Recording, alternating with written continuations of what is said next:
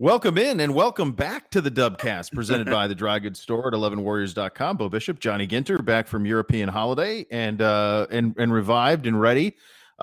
We will get to some of the details of your trip a little bit later, but let's jump into the things that you've missed. And to be frank, the world's still spinning. We're doing okay. There's not much. The first thing I wanted to run by you, though, was the news over the weekend of D'Wan Mathis, the four-star quarterback out of Michigan, former Michigan State commit, who committed to Ohio State earlier this week.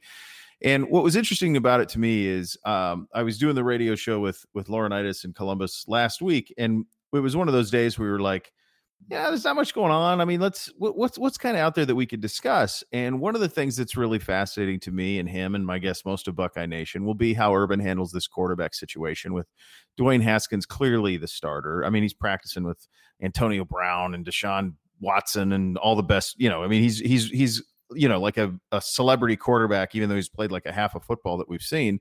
And he's clearly the starter. And Urban has admitted that, in the time that you were gone, that it was his job, but that they were also going to get Tate Martell in. And that's really what was interesting, is how do you keep Tate Martell happy? Because he's kind of holding the program hostage. And I said, it's the only time, because of the miss out on Emory Jones and not getting a big time quarterback in that class, it's the only time that Ohio State kind of seems a little vulnerable at quarterback. And so we did 20 minutes on it. And that was at the end of last week. And then by 5 days later, Urban has a flip. and he's got a four-star quarterback coming in. And it just kind of affirmed to me, like we have first world problems at Ohio State. I mean, our problems are unlike anybody else's. They're so much easier than everybody else's problems. We want four-star quarterbacks and five-star quarterbacks on the roster, not two. Anybody else would take either one of the other kids. But it speaks to how difficult it is to put this program into proper context, because a problem that you think maybe could have lasted all of the football season is solved in the middle of June. Yeah. No, and it shifts, there's that concept that they talk about in politics, the Overton window, right? Which is the Overton window refers to the acceptable conversation that you will have about a topic. And you can shift it one way or the other, depending on what your expectations are for that topic. And if your expectations are that Urban Meyer is going to get every five-star quarterback that he wants in successive years, and that's what you think he should do, then you have shifted that window so far to the extreme that anything else outside of that window is going to be like this crazy, awful thing that's happened to the program. And I think perspective is a weird word on this, because it's hard to have perspective when you can just solve problems.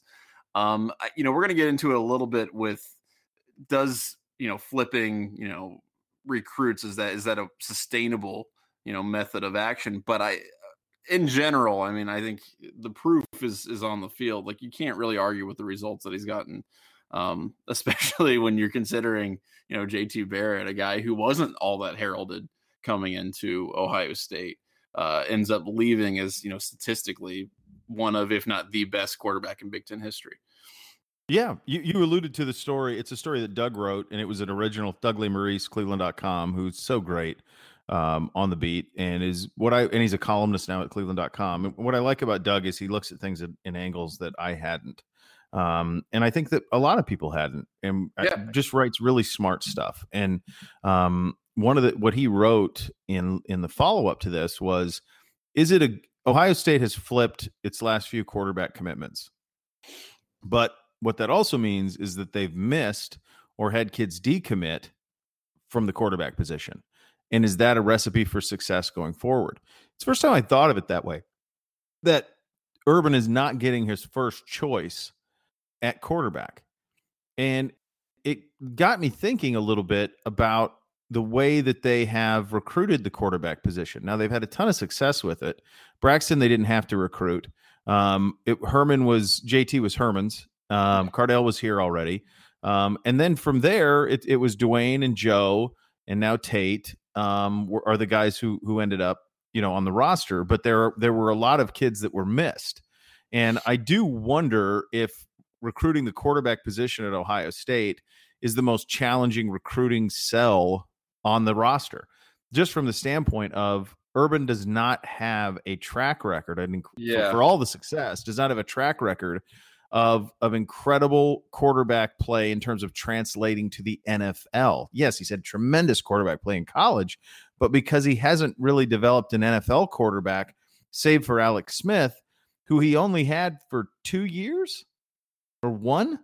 Yeah, It was not a really very long. short stretch with Alex. I mean, he had Tebow for 3, well, for all 4, but Tebow really, was certainly not what you consider an NFL. The best one he recruited was Cam Newton, but Cam never played for him in terms of, not meaningfully anyway. So he doesn't have that on the resume, and it's kind of the only thing that is lacking. And that's why another reason to bring it full circle back to Dwayne Haskins. Well, I think if Haskins can be a hit and can be an NFL draft pick at quarterback, that changes that narrative, which I do think is probably out there. Well, okay, so I want to ask you about that, because to me, I mean, even as a high school teacher, I don't pretend to know what's in the minds of teenagers. And it's a fool's errand to try to learn the heart of a teenager. But do you think that is that big of it? I mean, if you look at Nick Saban, Nick Saban doesn't have a great NFL track record with quarterbacks either. But he doesn't need them. Well, right. And I guess he's not trying to recruit him. Yeah, but I guess what I'm saying is, like, for Urban Meyer, is he at that point where he needs a marquee quarterback that he has to go after guys like Emory Joe? Need is the tricky word. I don't know if he needs it. I think he wants it.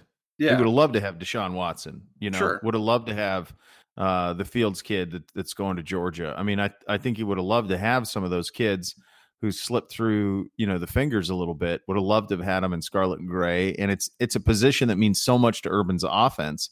Right. And again, these are first world problems. Yeah. I mean, this is the trick that you get into covering this program, because the standard is so high that you feel, you have to find little things that are interesting to you.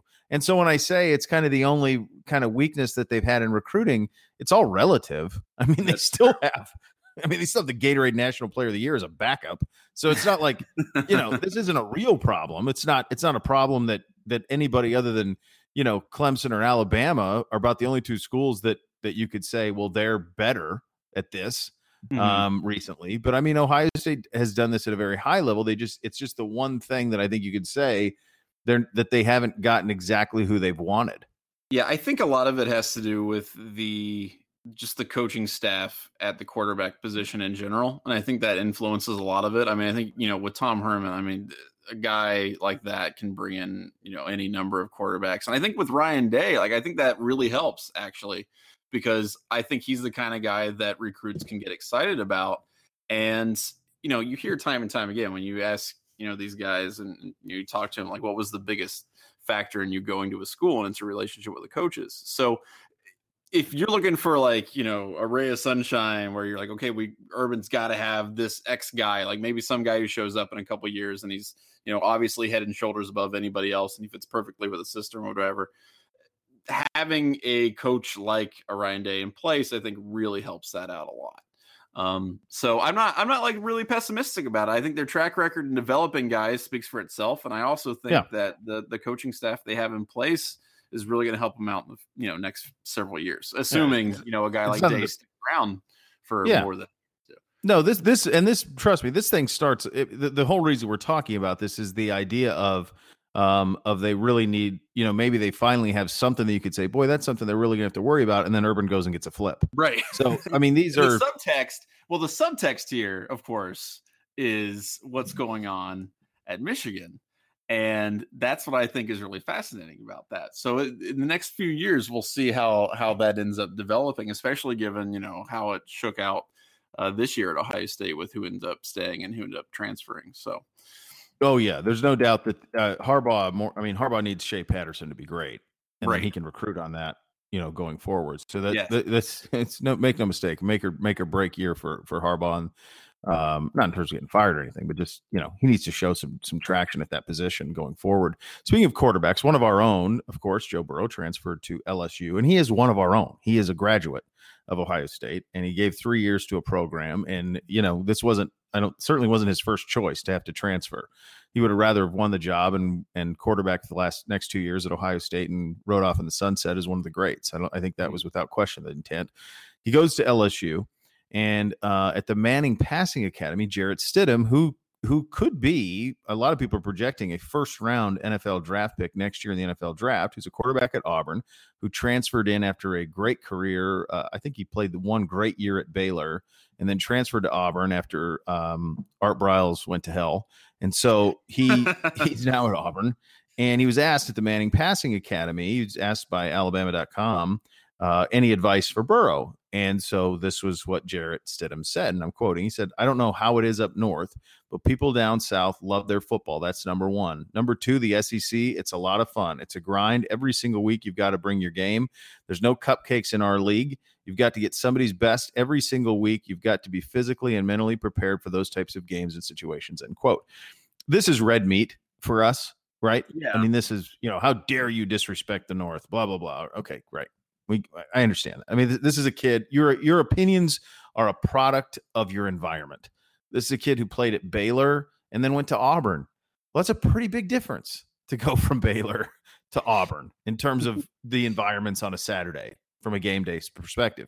He would have no point of reference on what Ohio State game days like and would have no clue about it. And it's more ignorant than anything else. I'm not going to kill him. He was asked a question. He answered it. What I do think is interesting about it, though, is the echo chamber that is Southern football and the SEC. And it's the original sports echo chamber in that if you say something enough, it becomes truth.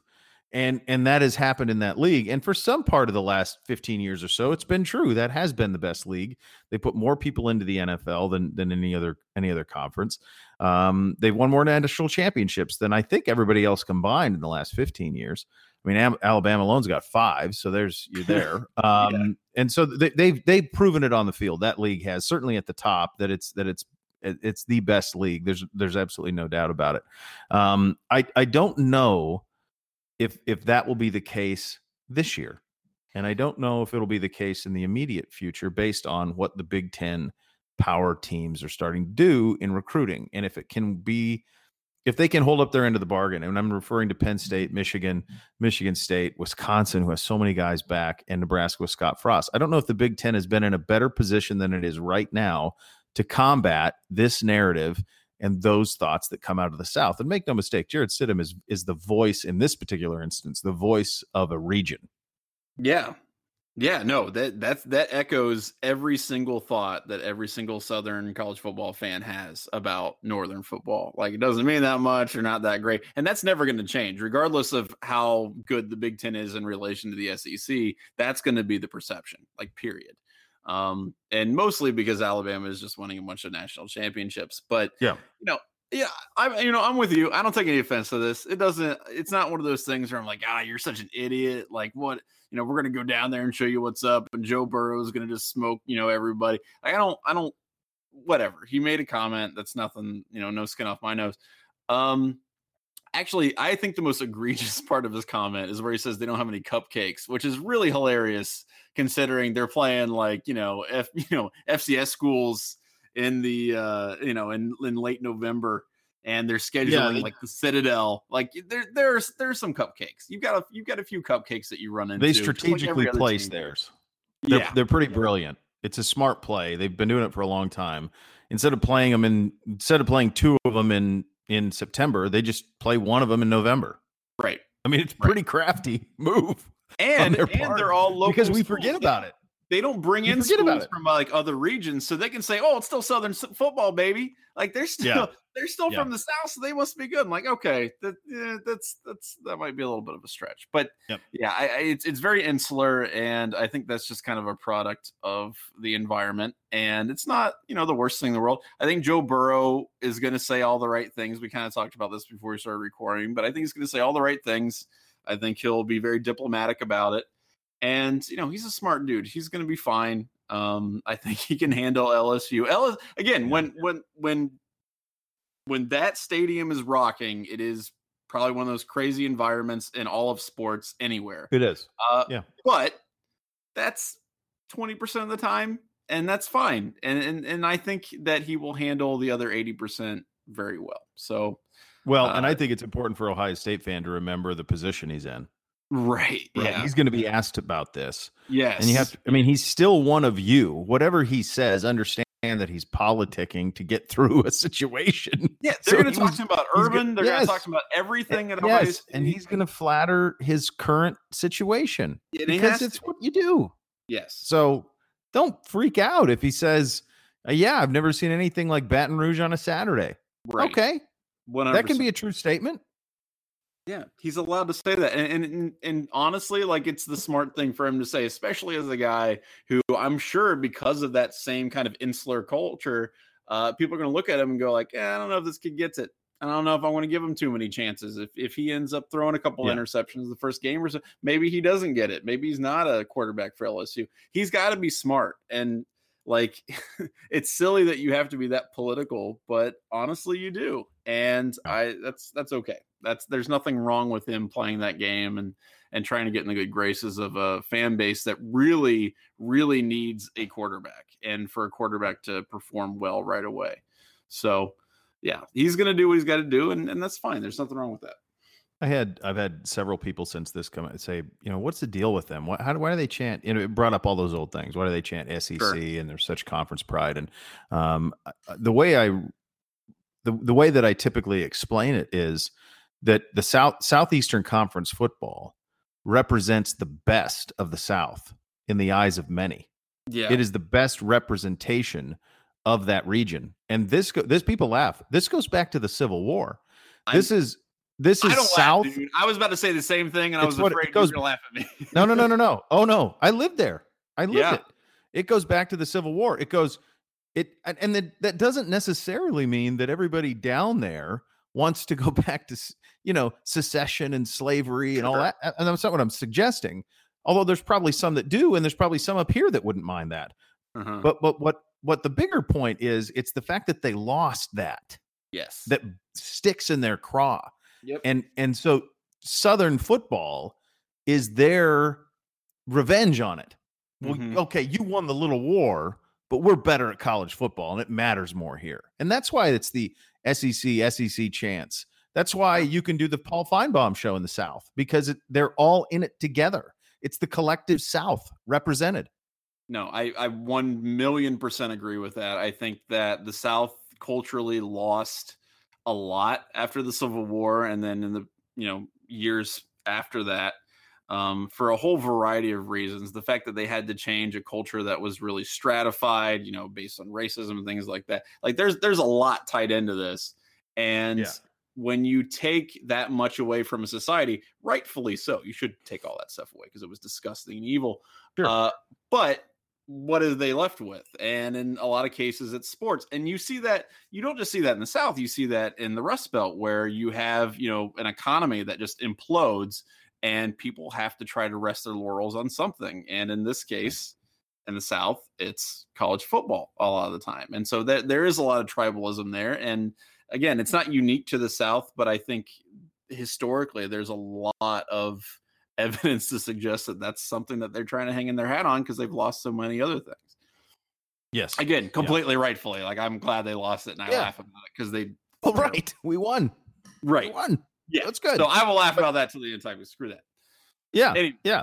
But there is some of that there's a lot to that. And that part of it's very real. The other thing that was one of the other things that's happened in the last week or so was the idea of Keita Bates-Diop in the NBA draft, Big Ten Player of the Year.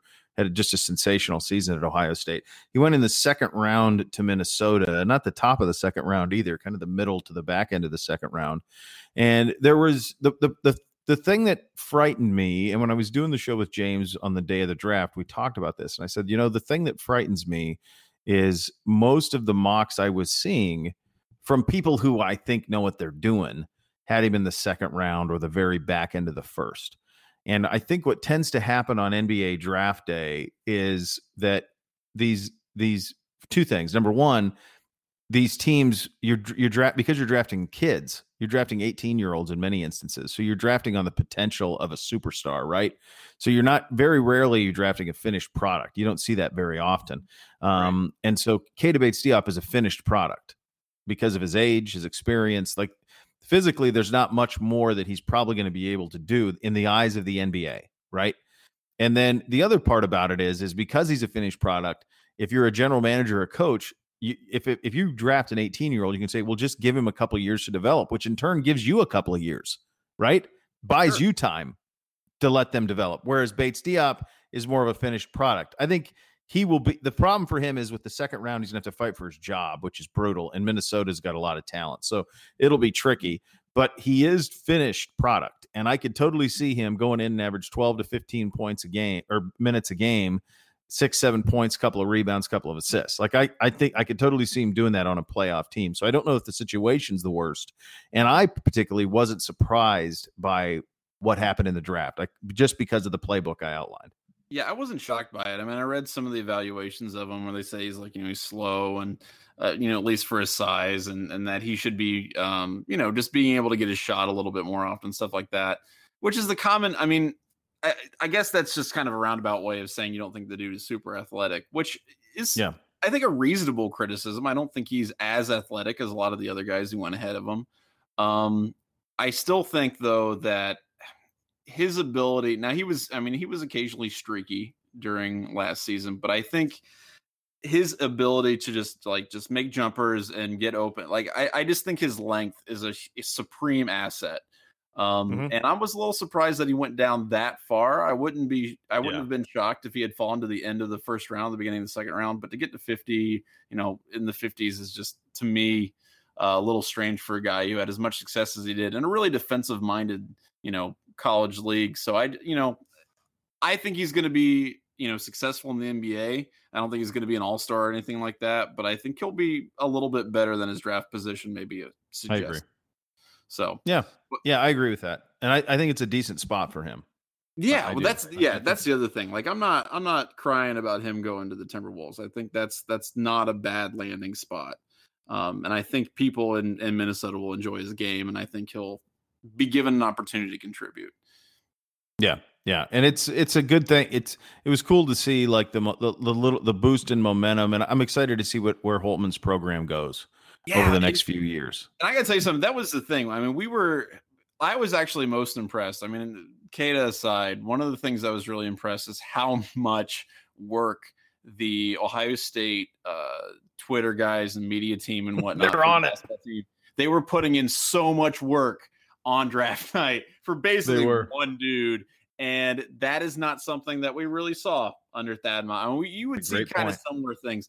But Holtman is doing such a great job at combining the social media aspect of it and the video and all that other stuff. He and his team are doing such a great job at that, and that sets them up really, really well in recruiting and other things like that. So that I was really happy to see that. I was certainly distracted a little bit, but it was cool to see that, and that gives me a lot of optimism for the future. So that was cool. Yeah, absolutely. Going to be fun to keep an eye on. All right, coming up next, we will do Ask Us Anything, get travel reports from Johnny's European holiday. And also we want to, of course, before we do any of that, we want to encourage you to visit 11warriors.com for dry goods, for shirts, hats, stickers, and more. Drygoods.11warriors.com. All right, buddy, you did the Euro. You did the 2 weeks in Europe. Give us the what's the one thing you did that you said, if you ever get the chance, do this? Okay, well, so this was my honeymoon. Me and my wife, we got married back in January, but because I'm a high school teacher, it was just easier for me to wait till after the school year was over. So we hit up 3 major places. We went to Zermatt, Switzerland for a few days, which is like in the Swiss Alps at the base of the Matterhorn. We went to Lake Como, which, where George Clooney. My personal friend George Clooney lives. Right. Stayed at the villa. Yeah, we talked about the Reds. We're best friends. And you probably could do that. Don't you think? On a quick aside, don't you think that he would be up for that? Yes, I honest to God, I was like, you know what? This is never going to happen in a million years. But I see George Clooney. I'm we're going to talk about Joey Votto, and then we're going to be best friends. Like, if you didn't make a big deal about it, but if you just went up to him and just said, "Is Joey Votto the most underappreciated Cincinnati Red of all time?" Yeah, I feel like that would lead to well, he does probably like an espresso overlooking the lake. Yeah. I feel like that could happen. No, that was honest to God. approachable. That's what I was hoping for. I was like, man, if I can I'm just gonna say something about the Reds. We're gonna chill out. I like that strategy on your part. I think you would have got a full conversation. I think so too. So if George Clooney is listening to this, and I know he is, next time that we're in Lake Como, we're gonna talk about the Reds and maybe hit up a Reds game ourselves at some point. You know, it'll be fun. I love that. I love the idea of you and Clooney becoming fast friends over the Cincinnati Reds. Oh, I think it's going to happen. I agree. So after we went to Lake Como, we went to Florence, Italy. Obviously, very famous city. It's got the Uffizi Museum and obviously David and the Galleria, the Accademia. So it was in the Duomo, of course, the giant cathedral there. That was really amazing. I would have a really hard time deciding between what I saw. Oh, and we also went to Tuscany for a day. That was cool. We did yeah, it was. That's a pretty good trip, dude. Yeah, that's a lot going on the honeymoon. Good for you.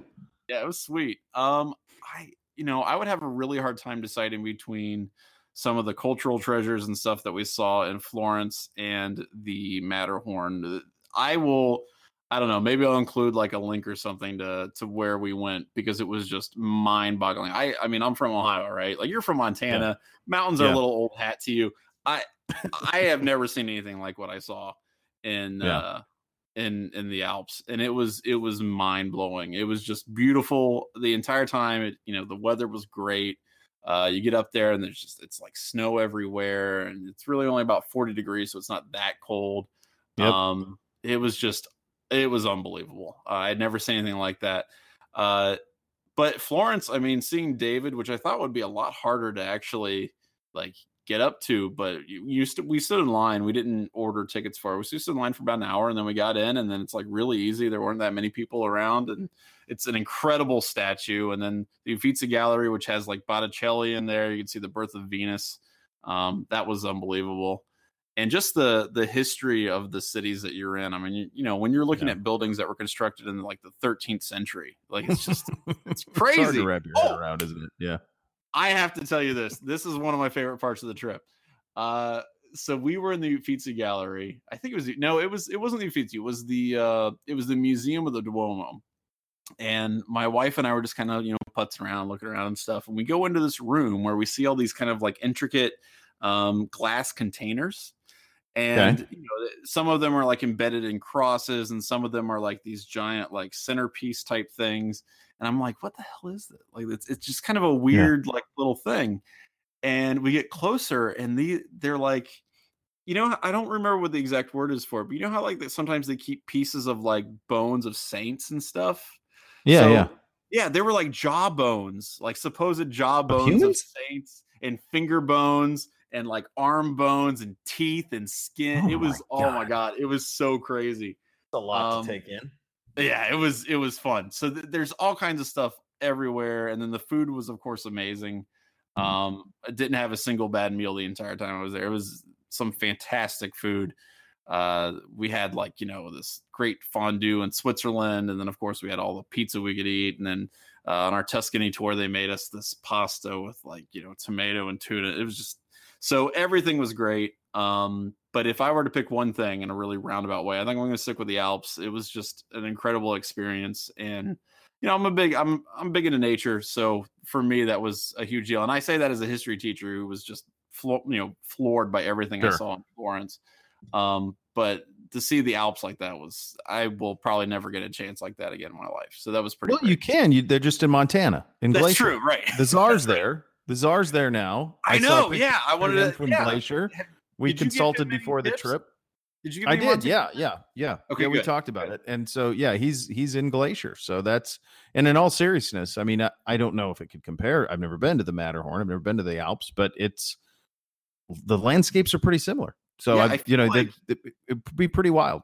Yeah, I feel like it would probably be pretty similar. So I'll have to try to get out there because I feel like that would be. Yeah, I think you'll enjoy that. All right, so time for good to have you back, my friend. And it's time for Ask Us Anything. It's that part of the program.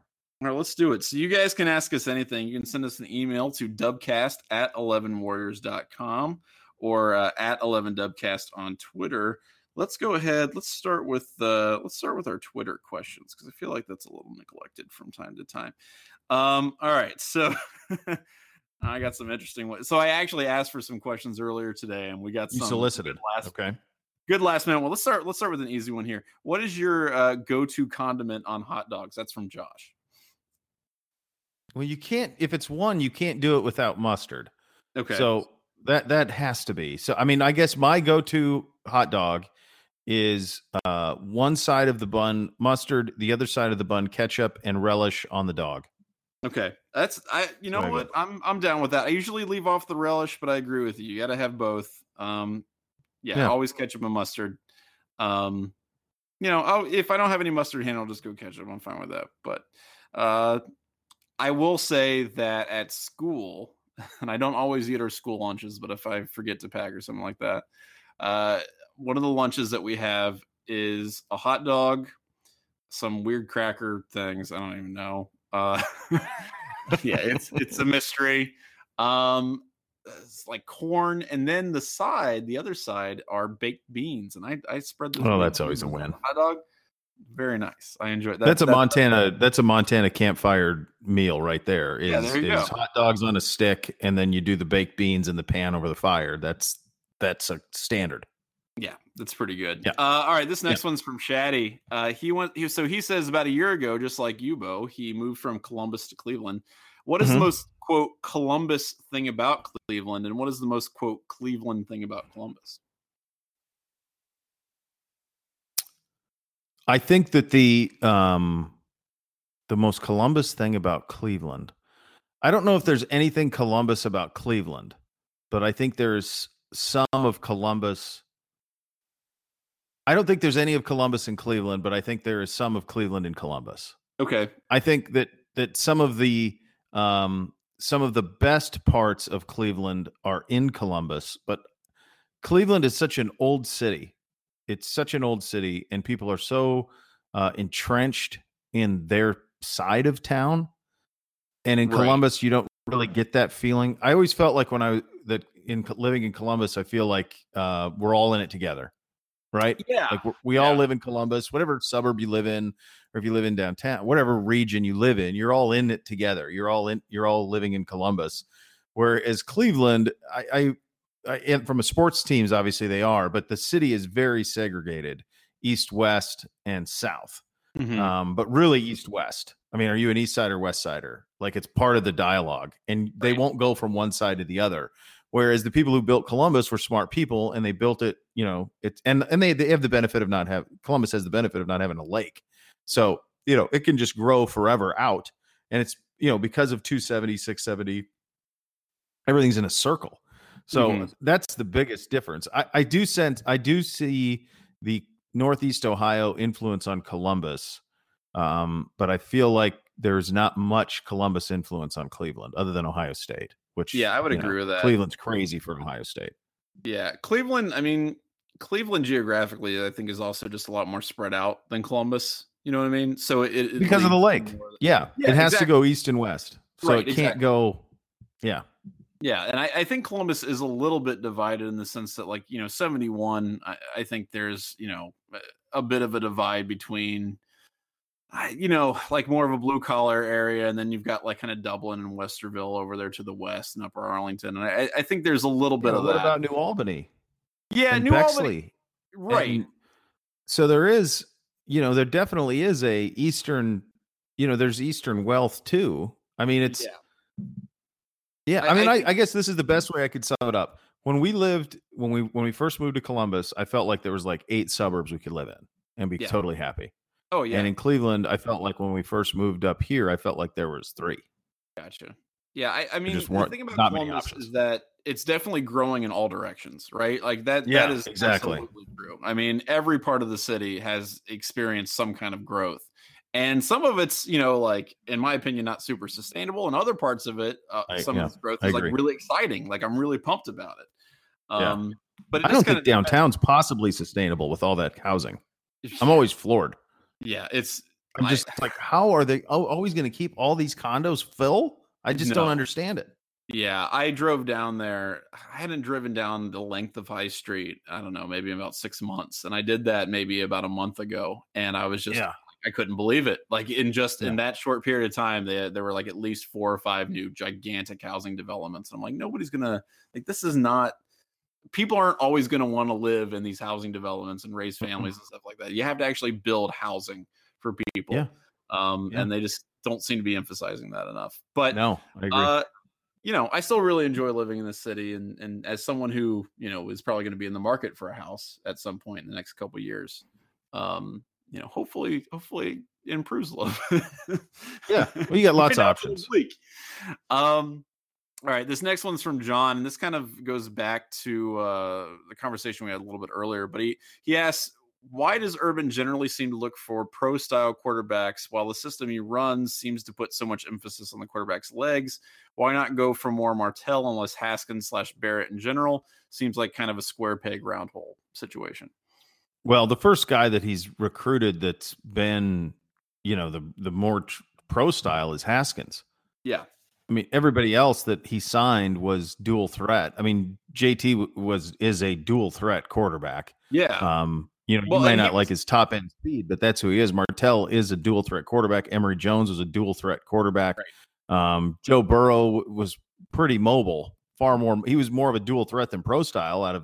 He threw it all over in Athens, but he ran a lot too. I know that they are moving in that way more towards pro style, and I think that's why I think this year is going to be so fascinating is the evolution of the offense. Mhm. And if they can thrive, if Urban will have patience for it, and if they can thrive with a more traditional, the way they looked in the 3 games to the title with Cardell. I mean, I think that's so.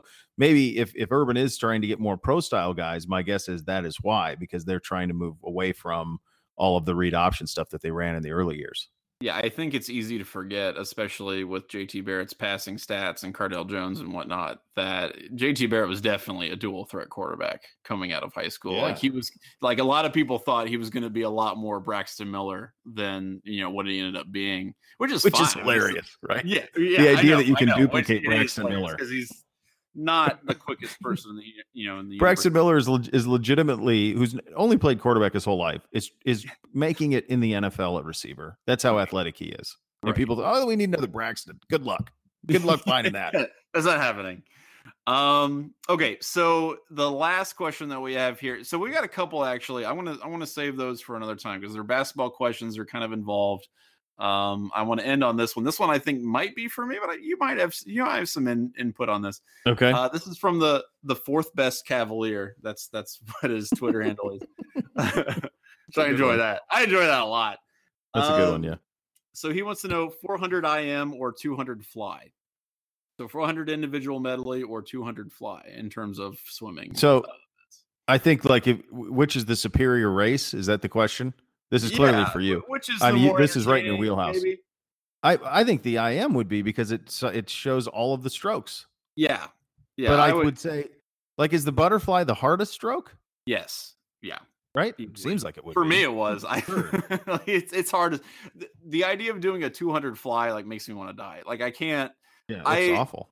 Oh my god, it's terrible. Like it's such a counterintuitive stroke too, because you're essentially you're trying to propel yourself out of the water chest first, right? So it's like, why would you do that? That doesn't make sense. And to do that for 200 meters is kind of silly. That's a really, really hard race. I enjoy watching it just because I know the incredible stamina that it takes to swim it. But you're right. 400 IM, you get to see all the different. The other great thing about the 400 IM that I love is not only do you see every stroke, but the cool thing is that every swimmer specializes in one stroke or the other, right? Like everybody's pretty good at freestyle, obviously. But you have some guys who are like, well, I can't swim fly, but I will smoke every single one of you in backstroke. And so, it'll start off with, a guy taking a gigantic lead and then watching the other guys slowly come back into the race as they get into the other stroke. So I really like watching the 400 IM. I never once swam it because there was no way in hell I was going to be able to compete doing butterfly, but it's a really cool thing to watch. And the people that can do it and do it well have my utmost respect.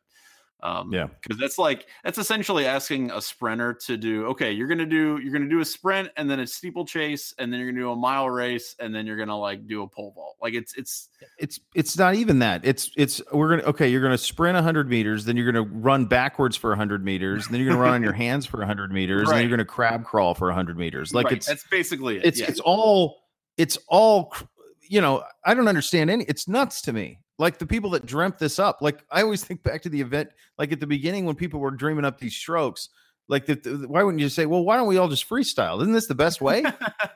Like, why would we come up with this other stuff? Like there's no other sport like that where there's a simple way to do it. And they're like, well, let's come up with some harder ways to mix this up a little bit. And I think, geez, what a weird, it's super goofy, but it's fun as hell. Yeah. I mean, swimming's great. So I'd say 400 IM. I'm with you on that.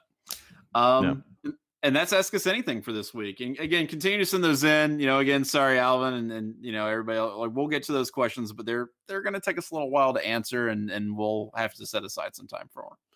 And we will do that. Yeah, we will do that. All right, good stuff. Good having you back, buddy. Glad you had a good trip, and we'll talk again very soon, perhaps next week, indeed. Yeah, absolutely.